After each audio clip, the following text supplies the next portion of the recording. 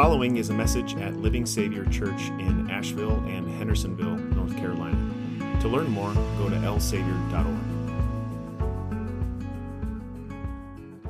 Imagine sitting there, and then right across the table from you sits an ordinary man, so it seems. His name is John. He's an elderly man who, using his cane, finds a chair and sits right across from you, and then all of a sudden he starts to tell his story, and this ordinary man has quite an extraordinary past. You see, John's roots go back to Prague, go back to Czechoslovakia. He was just a little boy, a drop in the bucket, a face among a massive crowd of people who were now helpless and homeless. As he was far on the outskirts, close to the dread, the dying, and the terror of the Nazi regime that was soon to take over, he was rescued and swept up. And why? What does a kid have to do? It's not like he knew what was going on, but the work of Nicholas Winton and many others, just as you had heard earlier, was the work that put him on one of those trains. So that he would be brought from a place where he would only know fear, where he would only know terror, where he would never again experience anything that is peace and stability and security, and be brought to a place that you and I both want, you and I all need, a place that we call home. You see, that idea of home is much more deep than just having a house with some 2x4s and some drywall with hopefully no cracks in the wall, but rather this place where we feel and get from one another everything that God has designed us to have and to hold dear, this home. So what was it that caused this guy by the name of John to be this guy that was swept up among the many? Again, he was just a drop in the bucket. Well, as the author of a book sat down at this men's breakfast he didn't really want to attend, and this elderly man sat across from him in this scenario, imagine being there where this author was, and this ordinary man sits down, and all of a sudden he starts to tell his story. John does. Do you think, if you and I were in that seat, at a breakfast we really didn't want to be at, that all of a sudden things would get just a little bit more exciting as John, who no longer is ordinary but has quite the extraordinary story, starts to tell it? We would probably lean in and listen to every single word. And do you know how this author begins to describe this conversation that he has with John? Aside from being at this breakfast he didn't really want to be at, he says, there was this guy by the name of John, this elderly man. That's the way he describes it. It's almost like it's a happenstance, like it's an accident or something, and that's it. It's almost exactly like the way we hear these guys introduced that we're about to hear. How were they introduced? And there were shepherds. Like, where did they come from? There's no mention of them in chapter 1. No mention of them earlier in chapter 2. All of a sudden, there's just like happenstance, random, accident, plain, ordinary. And by the way, there were shepherds living out in the fields. If there was a pause, an intermission, and you had to leave and then come back and think like, what's up with the shepherds and why are they here? Who? Do you know why God includes this? That's exactly why we get this every single Christmas Eve, and why some of us even have it memorized in the deep bottoms of our hearts, so we can even recite these words. But have you ever thought of why? Why God goes out of his way, as the Holy Spirit inspires Luke to say, and they were shepherds? Well, why them? This part of the Gospel of Luke chapter 2 could go 1 billion ways that are much more interesting and much more important. There were still people back then, the world's still the same in a lot of ways, who were at the heights of success, who were at the tops of the popularity charts, who were more powerful, who were more important, who were more significant. And it could go, and then there were kings and queens in their palaces. And that would kind of be a little bit more interesting, wouldn't it? I mean, like, who doesn't like a little royalty drama? This could be the beginning of one. Oh, and there were all of these elite in all of this entire nation, and so God appeared to this entire nation. He could have appeared to anyone. He could have appeared to everyone and caused the entire globe to roll out like a flat two-dimensional piece of paper so that everyone could see. But no, how does it go? How does it go? And there were... That's it? Shepherds. Okay.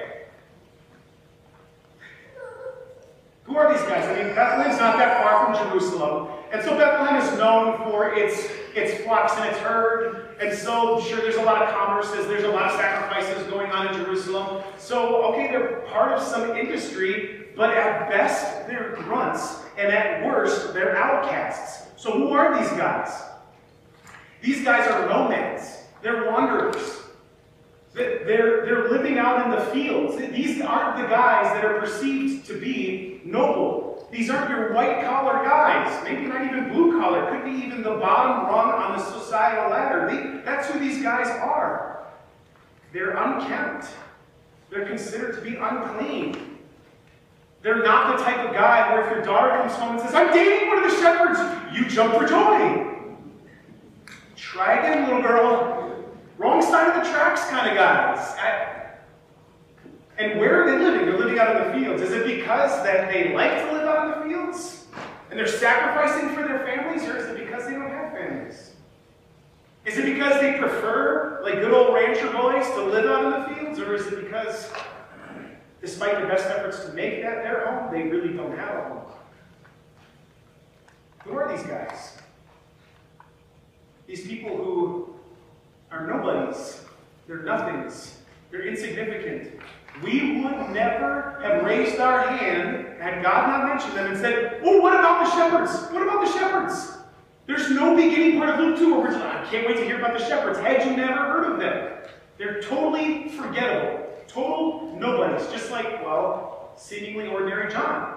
And come to think of it, who is John at first glance? Who are these shepherds? Who am I? And who are you? Last time I checked, and I didn't sniff test all of you, not all of you came in smelling like shepherds. Wives, don't elbow your husbands. Not all of you look like shepherds either. In fact, none of you do. But each of us came with our own baggage, didn't we? Maybe it's the distance that we feel in our relationships, as was referenced before. We're not living out in fields, but sometimes the friction and the fractures that happen in our home make it seem like living out in a field would be a better place than the place we call home. The words that spouses and children and parents and siblings can say to one another that wound so deep can make a field look quite attractive. And then come to think of it, each of us, we may not smell like a shepherd, but there are certain odors of our past mistakes that fill us with shame and guilt that is far worse, and if only we could erase it. And then Christmas all of a sudden has a way of throwing it right in front of our face again. And then you think of the distance in another way, is that they're living out in the fields nearby, maybe we can relate. It's not the distance that we feel from people who are here, it's the distance as we find ourselves living far away from the people who maybe aren't here. It's no surprise that this time of year brings an increase of anxiety, and grief, and depression. Maybe because our job is not as low caste as a shepherd, but it brings so many responsibilities and burdens, and all for what? As we find ourselves feeling empty. We find ourselves missing those loved ones that we can't celebrate Christmas with this year. We find ourselves distanced from people who live far away, and maybe part of the reason they're far away is because of us. Each of us, although we can look at the shepherds and say, who are they? We can find ourselves looking no farther than the person we see in the mirror and say to ourselves, who am I? I know I say that, especially today. Who am I? Somebody who is otherwise unnoticed, nobody, nothing special, nothing interesting, and yet, on a night, especially like tonight, especially at Christmas, God has a way of proving to us that although we might seem unnoticeable and unreachable, forgettable and otherwise worthy of a Passover, God has a way of reaching the unreachable and never, ever forgetting those who would otherwise be forgotten. Look at the shepherds. And there were shepherds living out in the fields nearby. And as if God was extending his divine index finger, what does he do? He gives this most special messenger in all the universe one mission and one mission alone. And the kings are not even worthy of it. He doesn't care if you think the social elite need to hear it first. That doesn't matter. And there were shepherds, and they are nobodies, and they need to hear it first. And the reason God does that of all the things is because of grace for them. But you and I get to overhear all of this water. So you and I can find ourselves among the mass of people who are otherwise nobodies. And we cannot say anything except this: God never forgets you. And God never overlooks you. There's never a day when you can think that you were a nobody who somehow skirts outside of the umbrella of God's grace. For if he extends his divine index finger to send the angel to go to those people, what makes you think that that finger of God's grace and love doesn't extend to you as well? And just in case you think it can't, don't take my word for it. Take God's word for it. What did the angel say? Today, in the town of David, just as God promised, a Savior has been born. And it could be fine if that's where God stopped. Period. A Savior has been born. And everything would have gone as planned. And God would have kept all of his promises. And everything would be good. And we would have forgiveness and peace eternal. And that would be fine. But that's not where the story ends. What does he say? A Savior has been born. Children, whether you are 5 months, 5 years, 5 decades or more, hold up your little fingers. All of you. And you can say a Savior has been born to you. But if that applies to everybody, you also know that it applies to me and to you. There's no amount of baggage that you brought. There's no amount of stench to your sin. There's no amount of fear over death or the future or worry or grief that could ever separate you from God's love. Look no farther than night number 1, where God extends his love to you. You could never be forgotten, and you could never be overlooked. He even gives them the exact sign. There's only one child in Bethlehem who's going to be wrapped in swaddling cloths and placed in a manger.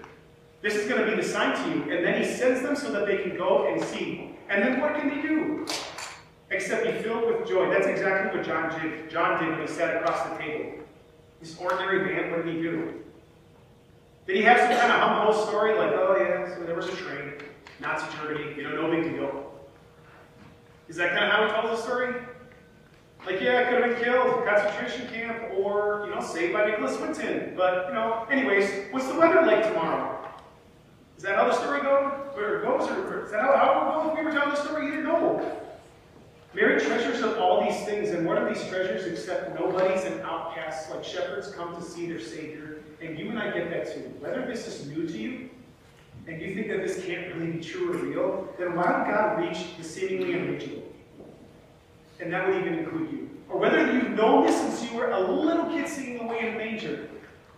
Does God not possess treasures that can be unwrapped inside your heart as you get to share this joy too?